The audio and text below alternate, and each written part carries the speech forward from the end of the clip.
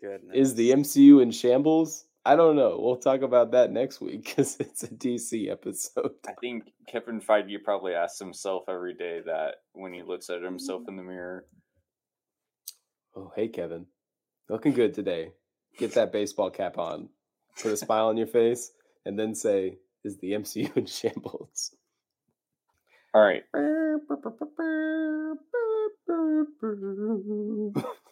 All right, let me know when you're We're ready. just gonna skip the credits and get I didn't right know. into. Yeah, I didn't know 15 John Williams minutes was later. in the room.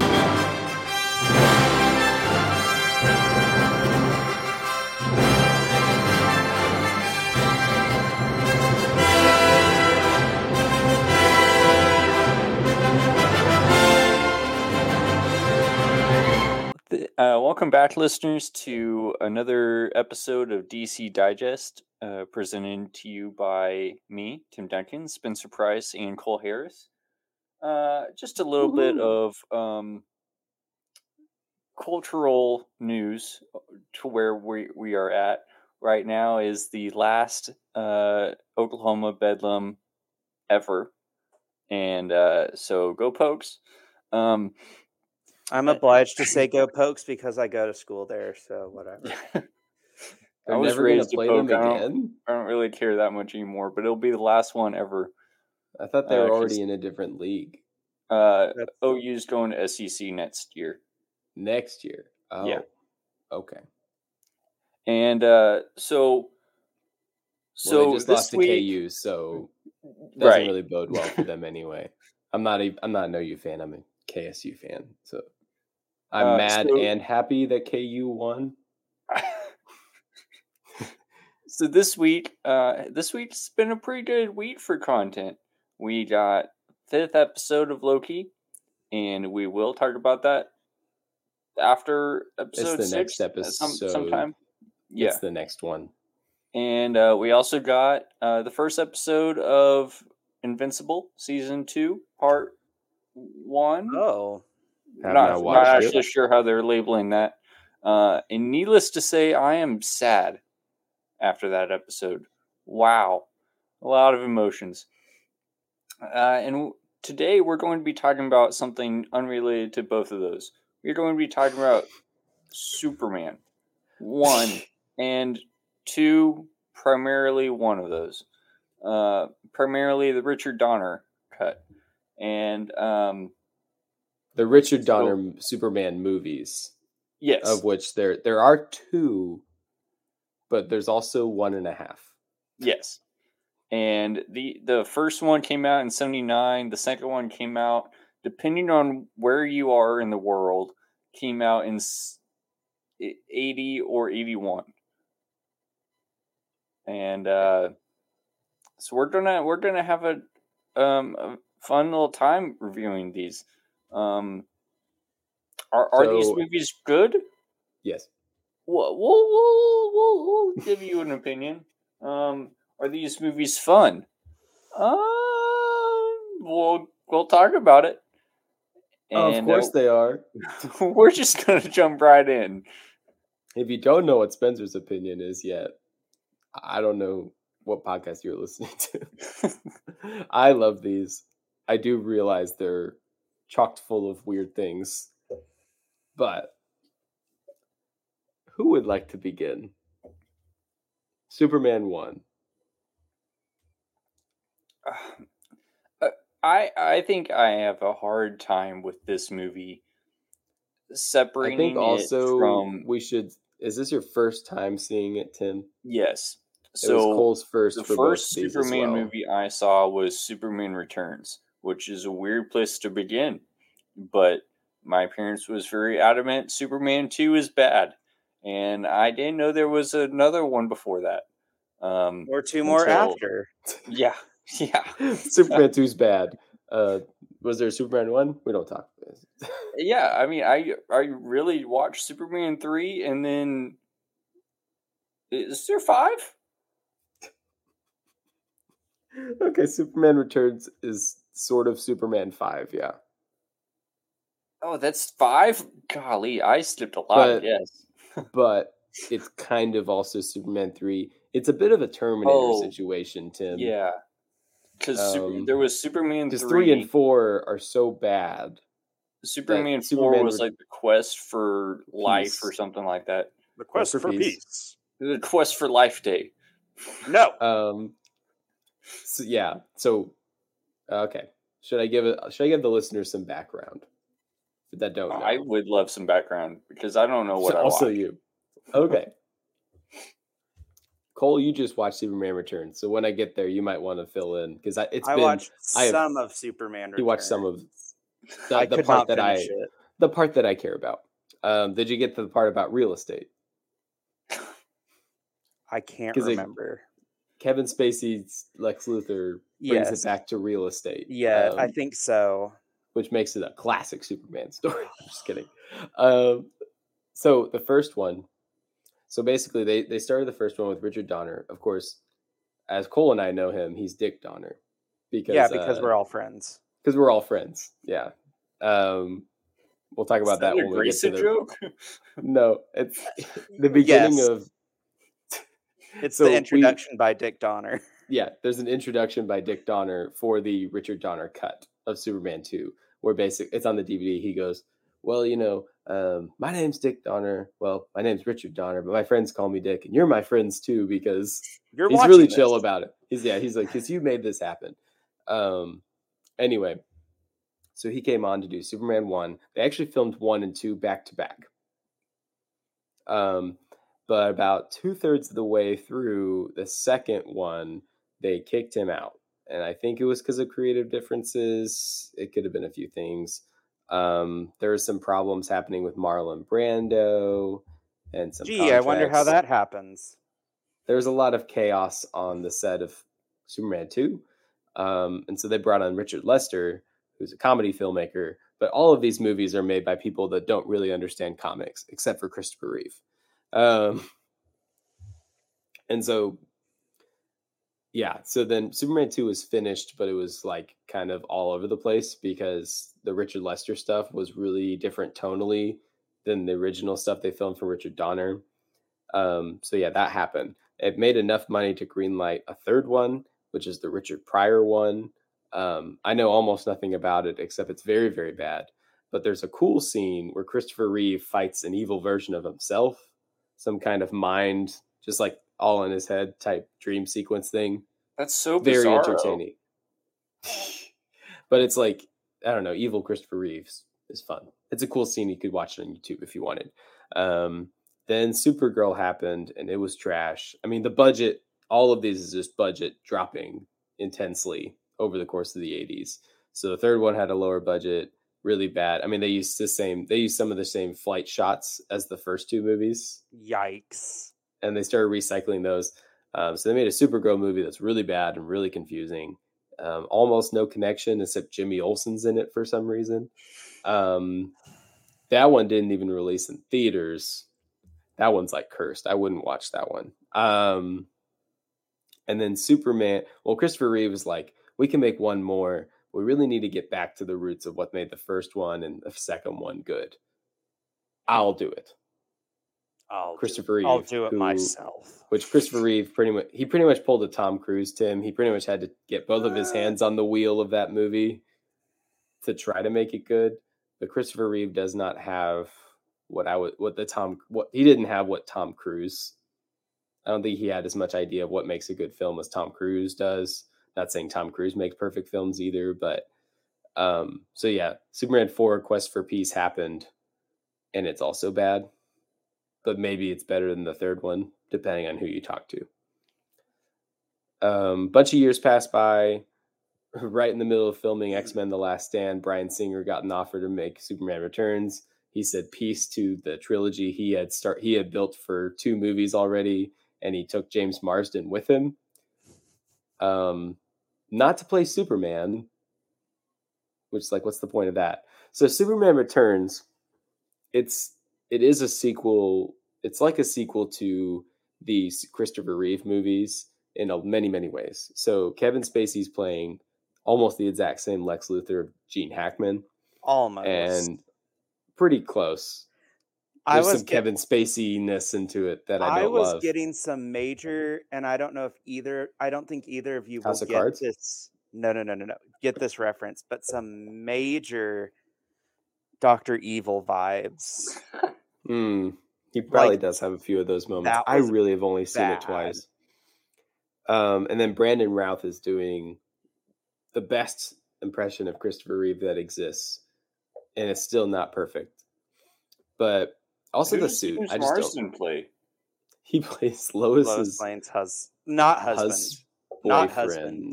boyfriend.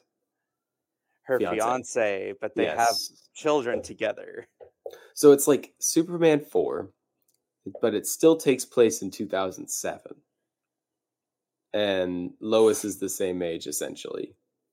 And it's all like new people. So it's a spiritual sequel, I guess, is what they would call it. But I don't think it really addresses 3 and 4 at all. Except for it does.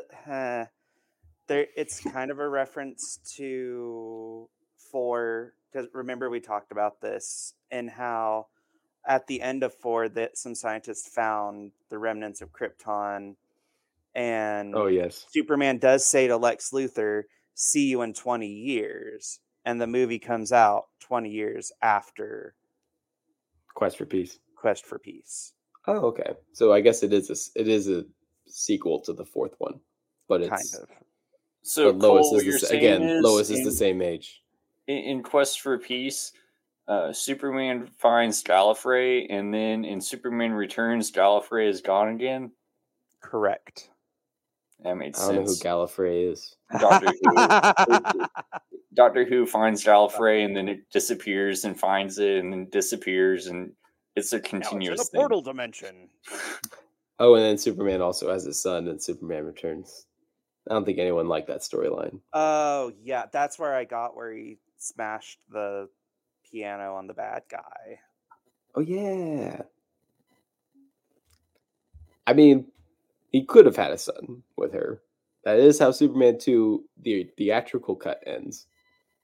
But does he fall in love with Lois again after Superman 2? I don't know. I actually think it's kind of surprising that in Superman Returns, his son is Superman has a son, because I don't think, could be wildly wrong here because I don't actually know Superman comics very well, but I don't think he has a son that much in comics during that time. Yeah, it might have set the stage for that.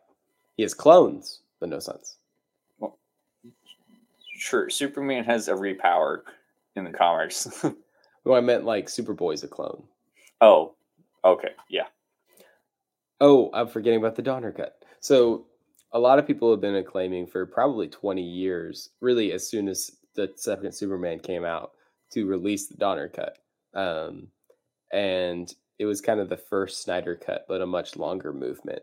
And so kind of to get people ready for Superman Returns and just to make a little more money, I think, they decided to create the Richard Donner Cut of Superman 2, which is not as easy as the Snyder Cut because they had to find footage from 20 years ago, over 20 years ago. And they found a bunch of it, were able to restore a lot of footage. And they had to kind of mix in Lester's cut a little bit to make it complete movie. But as Dick says, it's as close to the original, his original vision for Superman 2 as is humanly possible. And it has a few changes that we'll get into. But that all being said, Superman 1.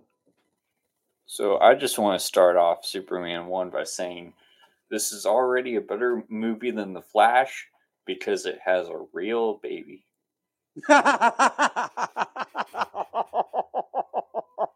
Oh, no. Do we see too much of that baby? Yes. Correct. But they did that in Man of Steel, too. That was a callback we needed to happen. On Krypton? Yes. And I was wondering if Tim would notice that. Cole's like, I didn't notice he said that in the first one. And then we watched the second one. There have been crimes against the planet Krypton. I absolutely hate it. Every single person on Krypton says Krypton, and then Superman later, like the second half of the movie, is like Krypton. Well, that's because Christopher Reeve knows the source material more than anyone on the set. I guess, but that's the truth. Like, because Zod says Krypton as well. We noticed that in the second one. I think it's really just intriguing how they developed Krypton, and I think it did somewhat influence later depictions of Krypton. Like Superman the animated series kind of strikes a in between of the Krypton and the Richard Donner movies and the Krypton from the comics. Does a bit of both in that regard. I think it's a little too cold and dead, but the model work and stuff is amazing. Yeah, I would say the model work in most of this movie is really good. Their clothing of Kryptonians Very Tron is it's very late 70s, early 80s. I don't like it, but at the same time for this movie, I think I like it. Having yourself clothed in aluminum foil, it's a clothing choice. I think it's a good sign though to make they feel very non-Earth. Yeah, none of them, even Jor-El, they feel very alien in terms of their how they carry themselves and the personality. And also, I think in my head canon, this Superman movie is in the same universe as Power Rangers, and the Council on Krypton is or Zordon was a member of the Council. It's the same model. I just thought of this. I think there's like a scale of humanity or like just feeling like a person-esqueness of Krypton in different iterations of Superman. So Superman and Lois Krypton and Jor-El is like super relatable human, doesn't really feel like it's out there. And I would say this is the other end of the spectrum. It's like super cold, super weird. That's just Marlon Brando's bad acting, but it works.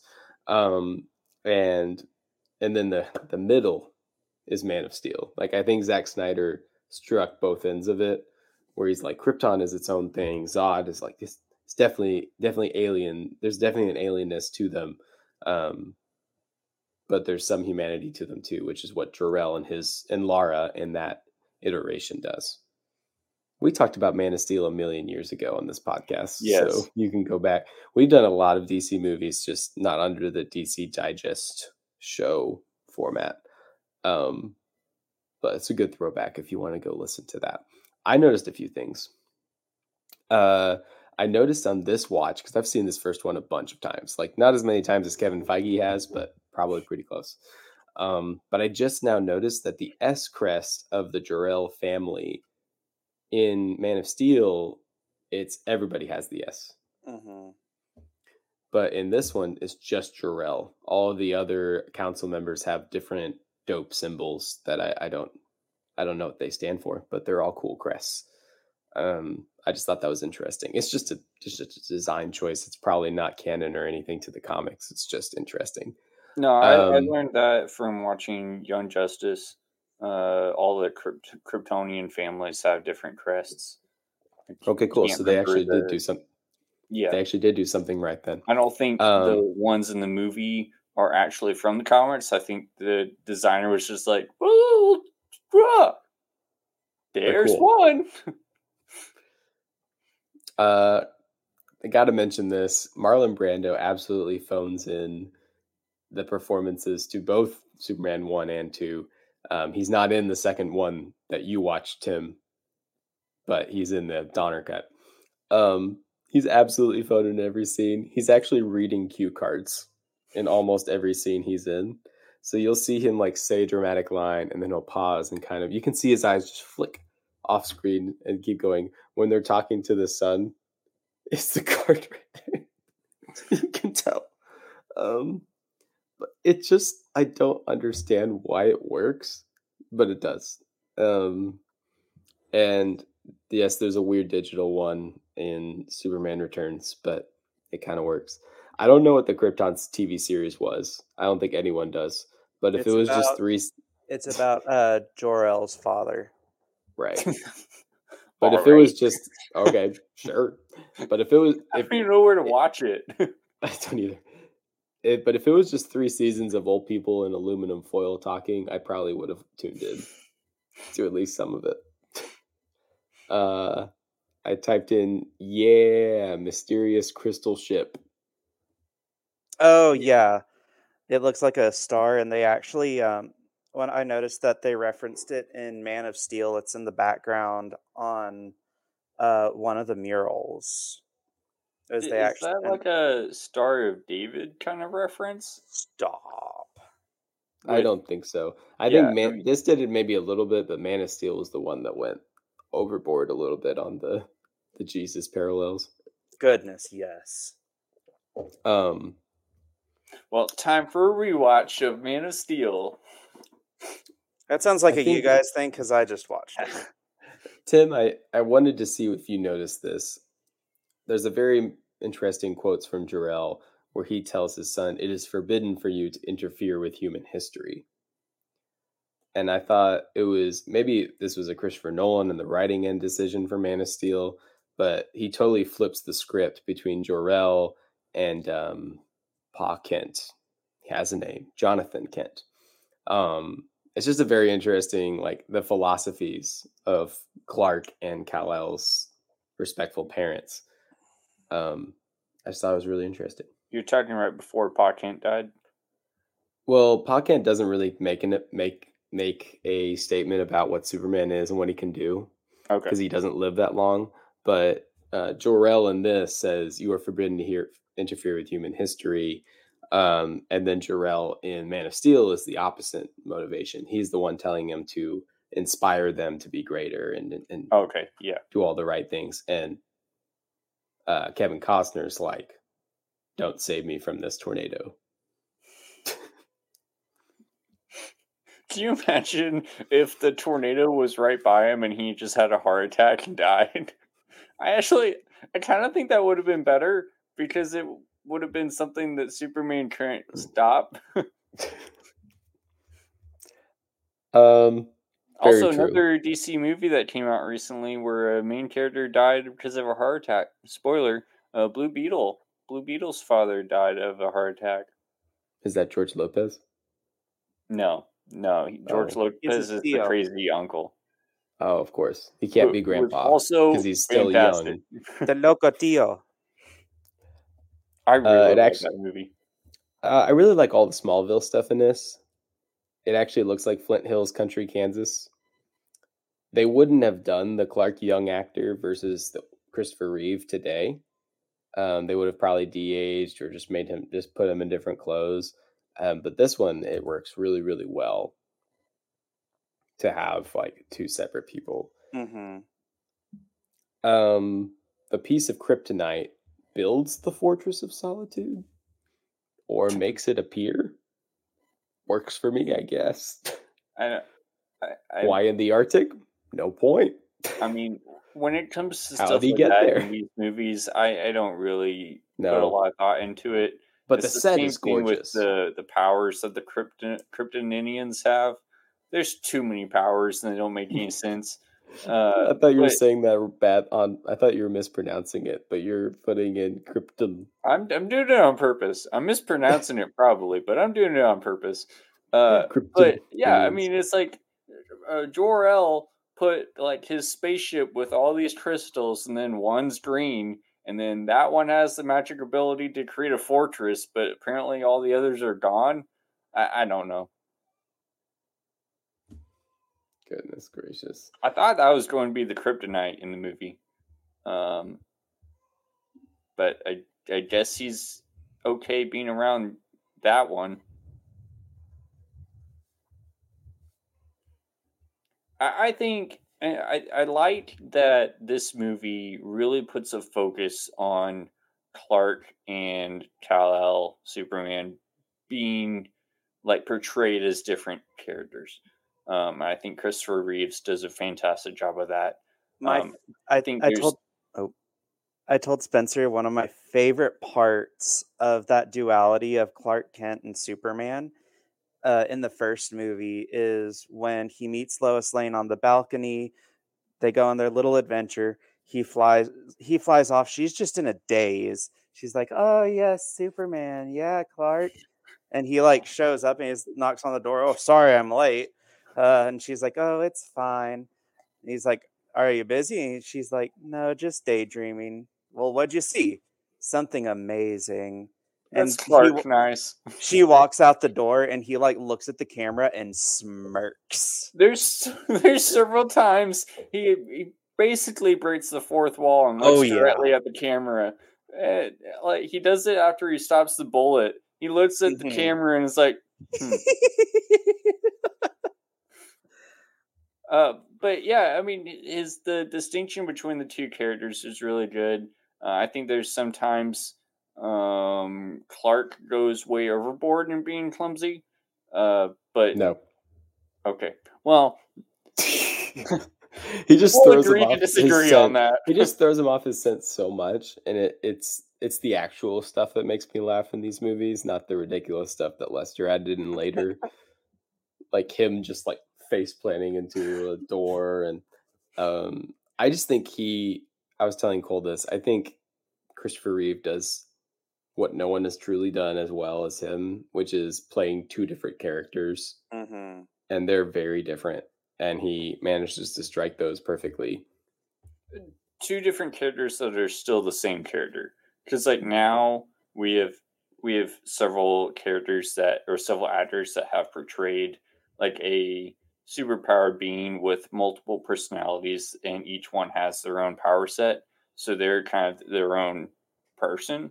And it's a great job on the actor, but for Christopher Reeves, Clark Kent and Superman are the same person. They're just being portrayed wildly different. And so I think there is a little bit of distinction between those two different types of acting. Because I think when you talk about like Spider-Man and Batman, everyone's like, well, some of these play Bruce Wayne well, and some of these play Batman well, and this one does the best at both, but he's not the best at either. But for me, I think Christopher Reeve might be the best at both, and he's the best in each category. I don't know. I really like Henry Cavill, but I don't think he got the moments that I wanted. Right. Yeah. And I think Superman and Lois Superman, Tyler Hoechlin, he's the Andrew Garfield of the Superman. Ooh. Like he's too handsome and cool to be Clark Kent. And he's an all right he might be too short, but he's a pretty good Superman. I wrote down Big Face Jor-El as King. They bring it back in Superman Legacy. I just like the first night of Superman's a really fun sequence where they're all noticing he exists, and one of the officers is telling the other guy like all this stuff about Superman, and he's like, "Big red cape, flying big blue," and he's like, you need to go, let's take you to the bar, I'll meet you over there. And then they walk outside and Superman's flying away. He goes, "First bottle's on me. I'll get my hat." This movie definitely is like 80s and 70s, but then it also has that 30s feel to it. Like Superman comics weren't actually like this at the time. Like this was kind of a throwback movie almost. Well, I really like the beginning, how it was like that opening of the comic page of like that being the opening of the movie, and zooming in and it being like the credit scene. The credits were too long for the opening, but that comic part, that's one of the things I kind of hope James Gunn incorporates some into Superman Legacy. That is part of the reason we're watching these, listeners, too. Is that opening kind of thing. Are there any other things that you upon watching these, do you think James Gunn should incorporate? Well, it's funny you mentioned that. James Gunn actually points out this one scene where Superman helps the cat out of the tree, and then he kind of just has this wry smile and he flies away. He noted it just like Clark is like a very human guy. Like he likes to help people. Like that's what he likes to do. And he's just noted that that's something he really loved about these movies and something that he wanted to incorporate. I don't know. I don't know how you can do. They've done Superman so many times now. I don't know what. I think that's a big part of it, though. Is Henry Cavill's just was so sad all the time. Not because of Henry Cavill, just the writers and Snyder. We didn't get like a positive, inspiring Superman, even though Man of Steel was like building towards that anyway. Mm-hmm. It's kind of weird.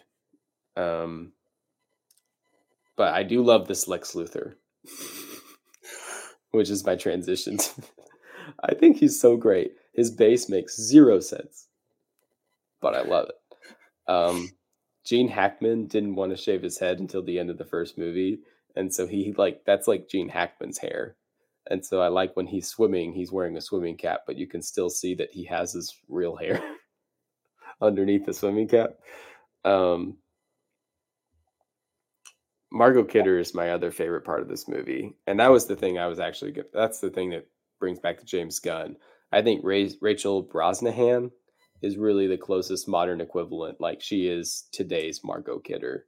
I watched a little bit of Marvelous Miss Maisel, which is not for kids. I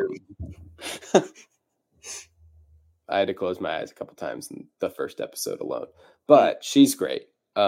She's definitely the Margot. She's going to do not an impression, but she'll do a really good job as Lois Lane.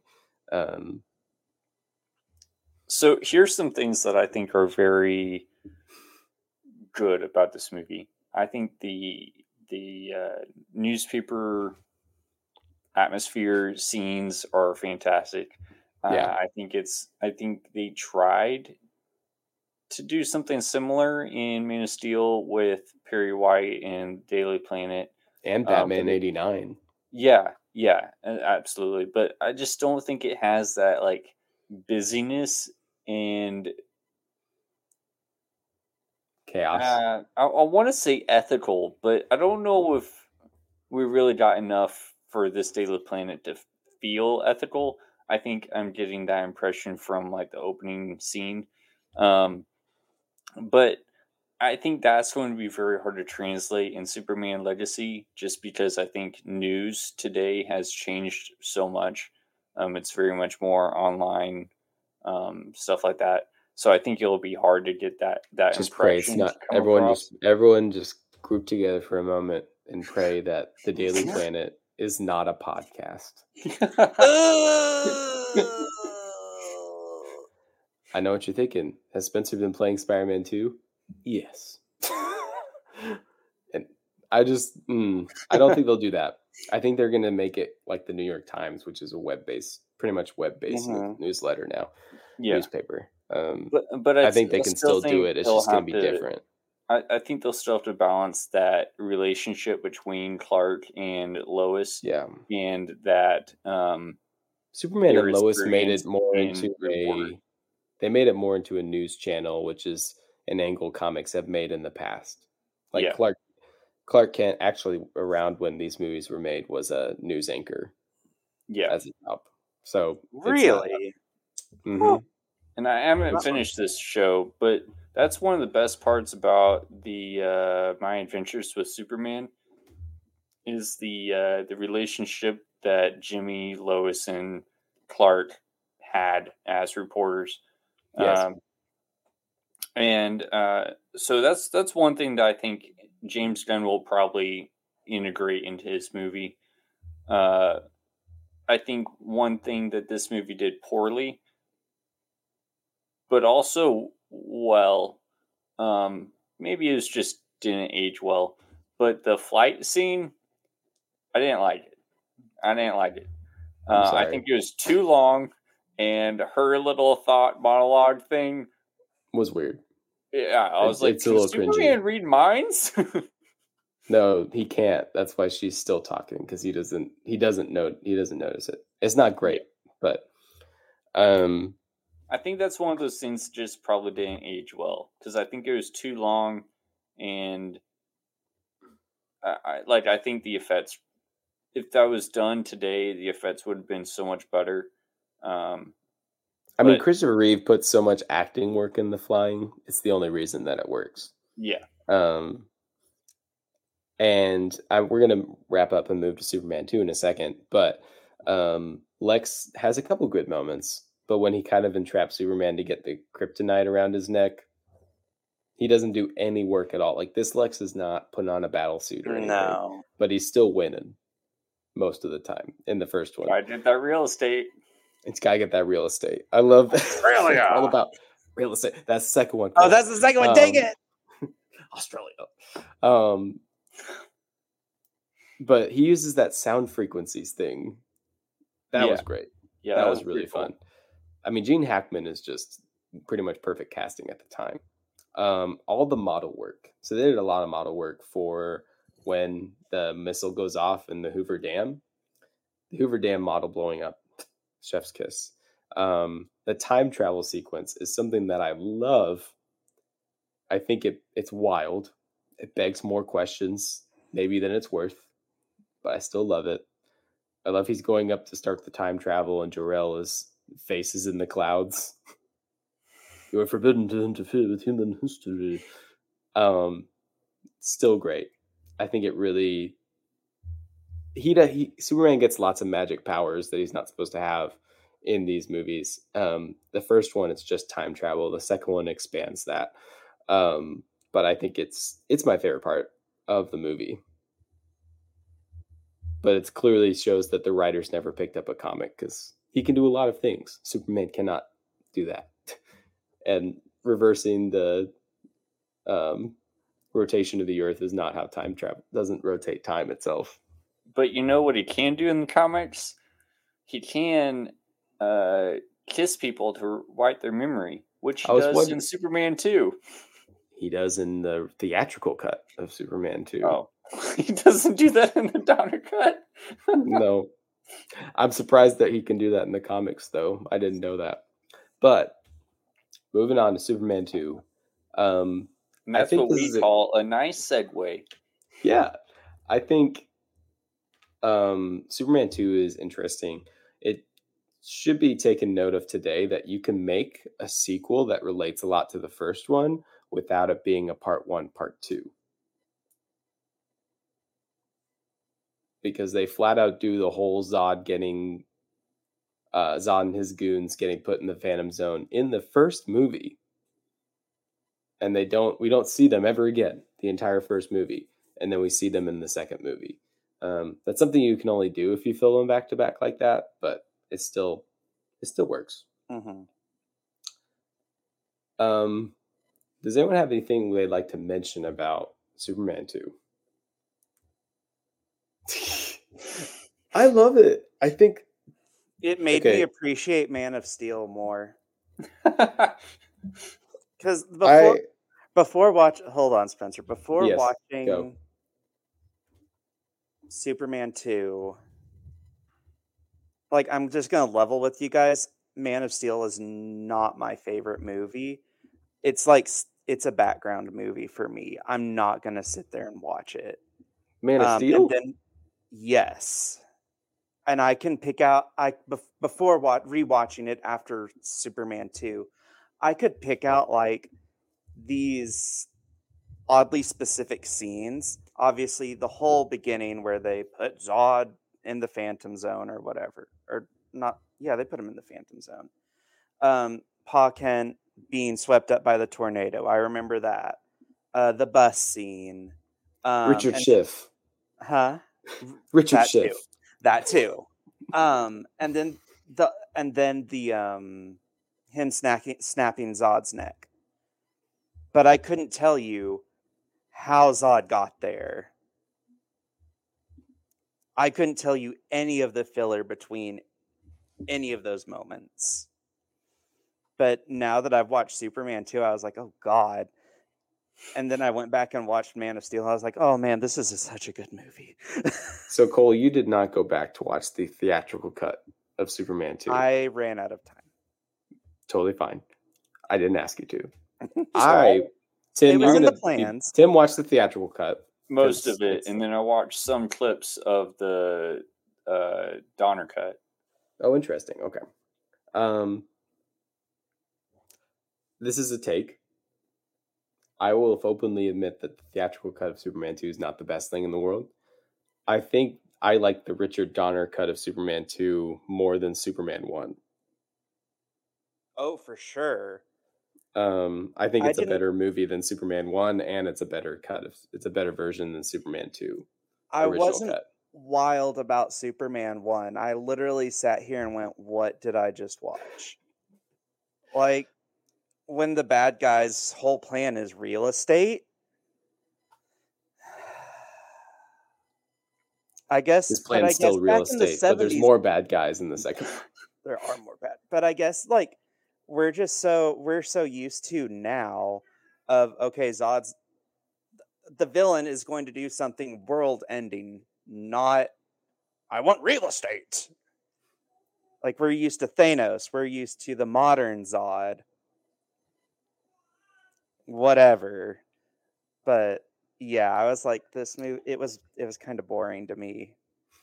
But that's slower. Something I think the second movie does well. They made the stakes higher in the sense that there's 3 Kryptonians that have various set of powers. None of them make sense. But at the same time, they're pretty goofy. So they still kind of have that sense of Lex Luthor kind of goofiness, while at the same time being separate from Lex Luthor. So I do agree this escalates the stakes more from the first one, but still being very much separate from modern superhero movies as far as what's the stake? Well done. I'm gonna keep that. I love it. So, would you like to hear some differences, Tip? Yes. Okay, the tone is completely less comedic, and so most of the big brute Zod Kryptonian doesn't speak at all in the Donner cut. He makes really bad jokes in the Lester cut. More in line with the beginning of the first movie. The first thing that's changed is when Superman throws the first missile into space, it hits the Phantom Zone square, and that lets Zod and them out. And so it's directly affecting from the first movie. I think in the original cut, they just show up. Zod puts his face on Mount Rushmore. It's not in the original cut. And then the main piece that's different is Lois has a lot more to do. She also has a lot more hand in discovering that Superman's Clark Kent. And so the main scene that... Go ahead.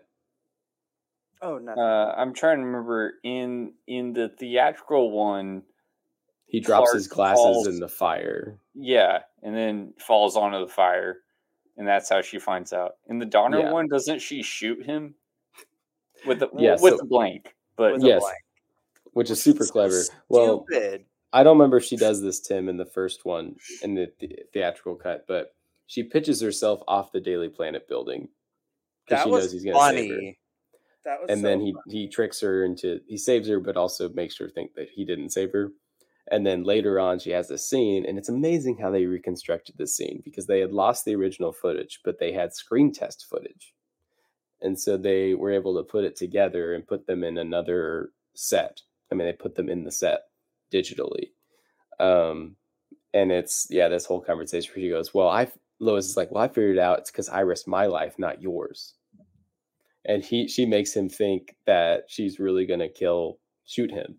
And then as soon as she shoots the gun, the fake gun, but he doesn't know the gun, he like immediately changes from Clark to Superman and like actually straightens up and he takes his glasses off. She's like, it is you. And he goes, you realize if you had been wrong, Clark Kent would have been dead. And she goes, with a blank. I think it's just more fun. I think she's crazy in that version, but I think that makes more sense than him falling into fire. it also adds up with Margot Kidder's Lois Lane is crazy. She's crazy. Most Loises are though. My Adventures with Superman definitely had that energy too. Yeah, she jumps off a building to prove he's Superman. Yes. What is it? There's 2 fights in the Fortress of Solitude at the end in the theatrical cut where Superman does all these weird things, including, but not limited to, taking off his S thing and throwing it on the bad guys, and it makes a little tent around them. He doesn't do any of that in the Donner cut. I don't remember that at all, but that was probably very close to the end of the movie. Yeah. Did you know in the comics that Superman can shoot a clone out of himself from his hand? Nice. Oh yeah, Jor-El is in the Donner cut. He had budget. He kept asking for more money or something, so they ended up just cutting him out of the movie so that they wouldn't have to pay him as much in the end. But he was dead by the time they made the Donner cut, so it didn't matter. So Lara has a very short, very weird conversation with Clark when he decides to lose his powers, whereas the Donner cut is it's just a more filled out scene because that was the original storyline. Like Jor-El has more conversations with him, and he also gets his powers back through Jor-El. So Jor-El's like, basically he sacrifices the crystal that makes his system by putting it into Clark, and that's how he gets his powers back. And it's kind of weird. From Power Rangers? I don't know. It's like, I mean, it's not directly a crystal, but like Marlon Brando takes all of his energies and puts it into basically making what Russell Crowe looks like in the Man of Steel movies, but it's Marlon Brando. And then he comes up and touches his son's shoulder, and like he gets the power back, and Jor-El disappears. So it doesn't make Superman Returns make sense, but it's like Jor-El sacrifices himself, what's left of himself, to give Clark Superman again, which is cool. But yeah, he still does the cool thing where he turns all of the bad guys normal, but saves it, protects himself. It's really, really great. And then just throws them in a hole. Yeah, and I love how he uses Lex Luthor to like trick him. Like he does a triple cross with Lex Luthor. Lex Luthor betrays him immediately, as he predicted. Yeah, Lex is more fun in this one. But yeah, I think it's much better. The last part, Tim, you're going to roll your eyes at this. So he doesn't do the magic kiss. But you know what does he do, Cole? I freaking hate it. He reverses time Is again. It better than a magical kiss? He reverses time again. But this time he reverses the whole movie. Like he goes all the way back to the beginning of the movie. Oh, that doesn't solve anything. Gets rid of.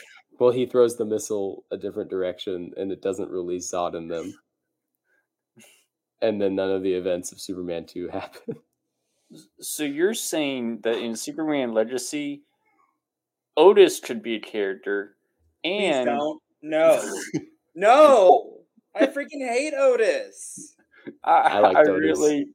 I like him in small amounts, but I just like him because of the banter between Luthor and him. It's not really between them. It's directed at Otis.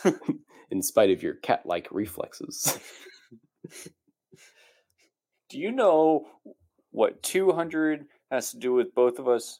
That's my IQ and your weight.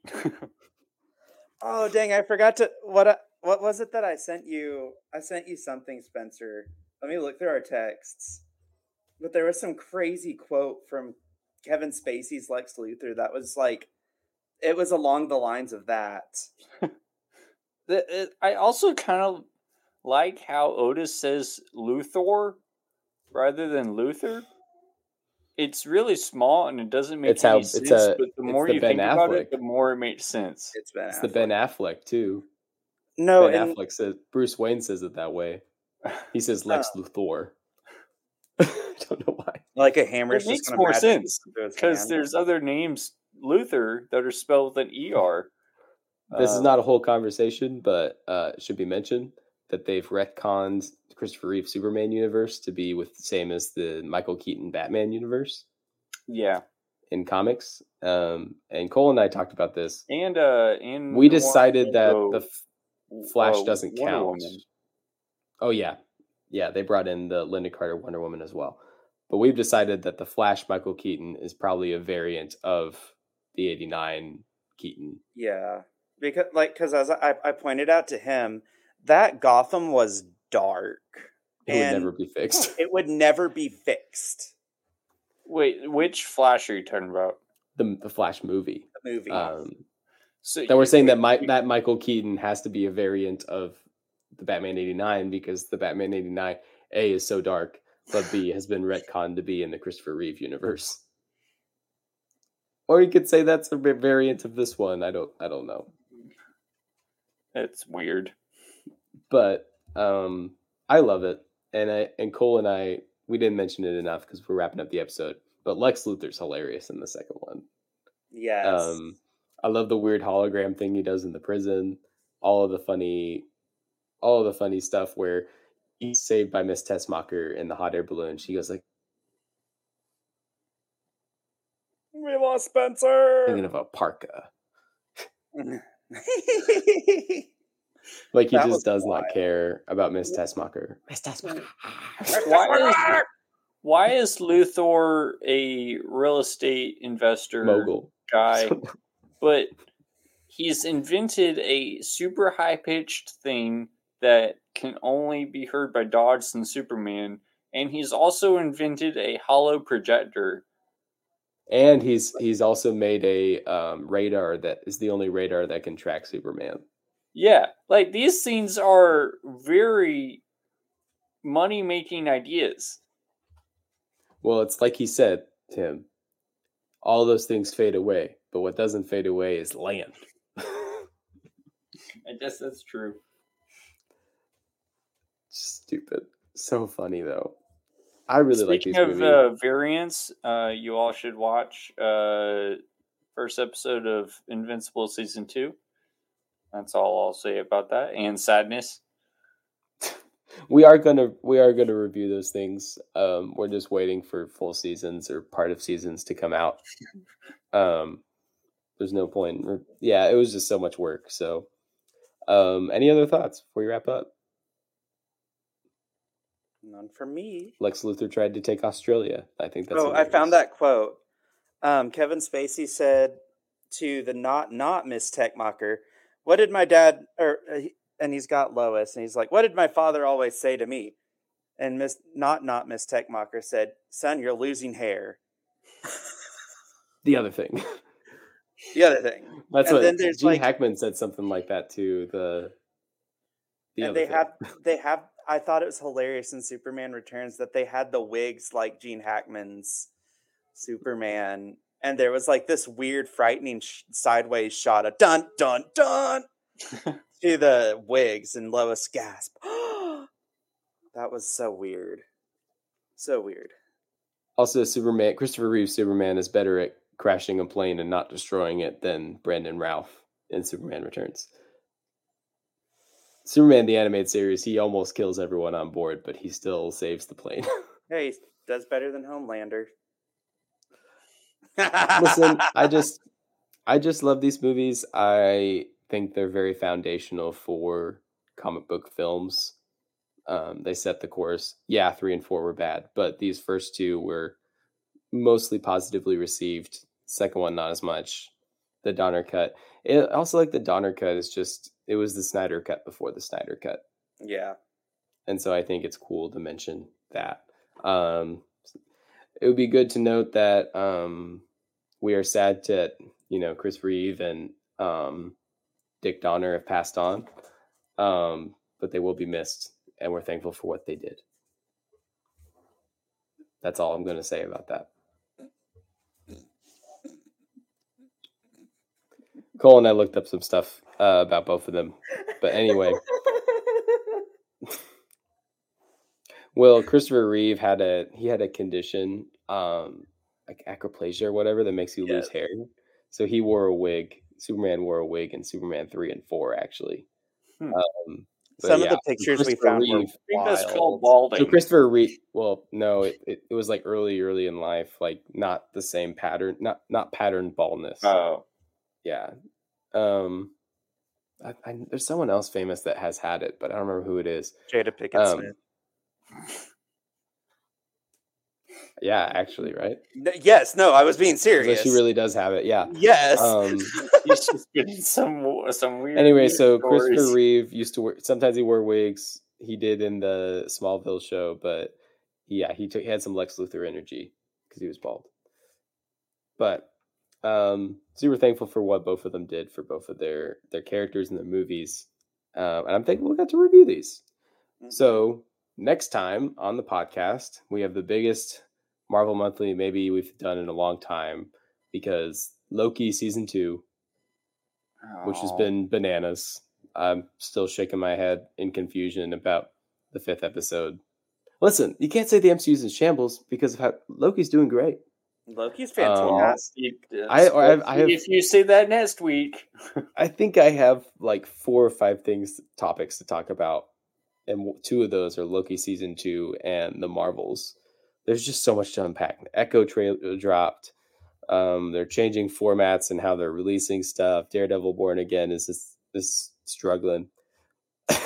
Blade might exist. Blade almost died. Yeah, I mean, it's almost died like 3 times. I think Wonder Man's gone. A bunch of stuff's been cut. Vision so I don't think I'm sad about Wonder Man. I just think if they had done Nathan Fillion, I would have watched it. For lack of better words, I want Vision's quest to be finalized, but I don't know if a whole show about it is the right way to do it. Yeah, they've also added Marvel Spotlight, which we'll have to mention on the Marvel Monthly. I'll talk about it then. But yeah, thank you guys so much for listening. I don't know any fun Superman quotes to end it with. My brain's just on Lex Luthor saying Australia, which is our sponsor, by the way. Truth, justice, and fandom done right. Oh, that's our sponsor. I'll throw it in the middle or something. Okay. I'll record it now, though. Superman wants you to stop smoking. It's the only one that doesn't smoke. Marlboro. No, the movie was. Oh, we didn't even. We didn't mention the rollerblades guy. Oh, the rollerblades guy too. Oh my gosh, he's in both cuts, Tim. Yay! We got because he was in the Lester cut, and they had to put that in because they were trying to complete the movie, and so the weird rollerblades guy was in both cuts of it. But anyway, thanks for listening. We'll see you next time. Bye.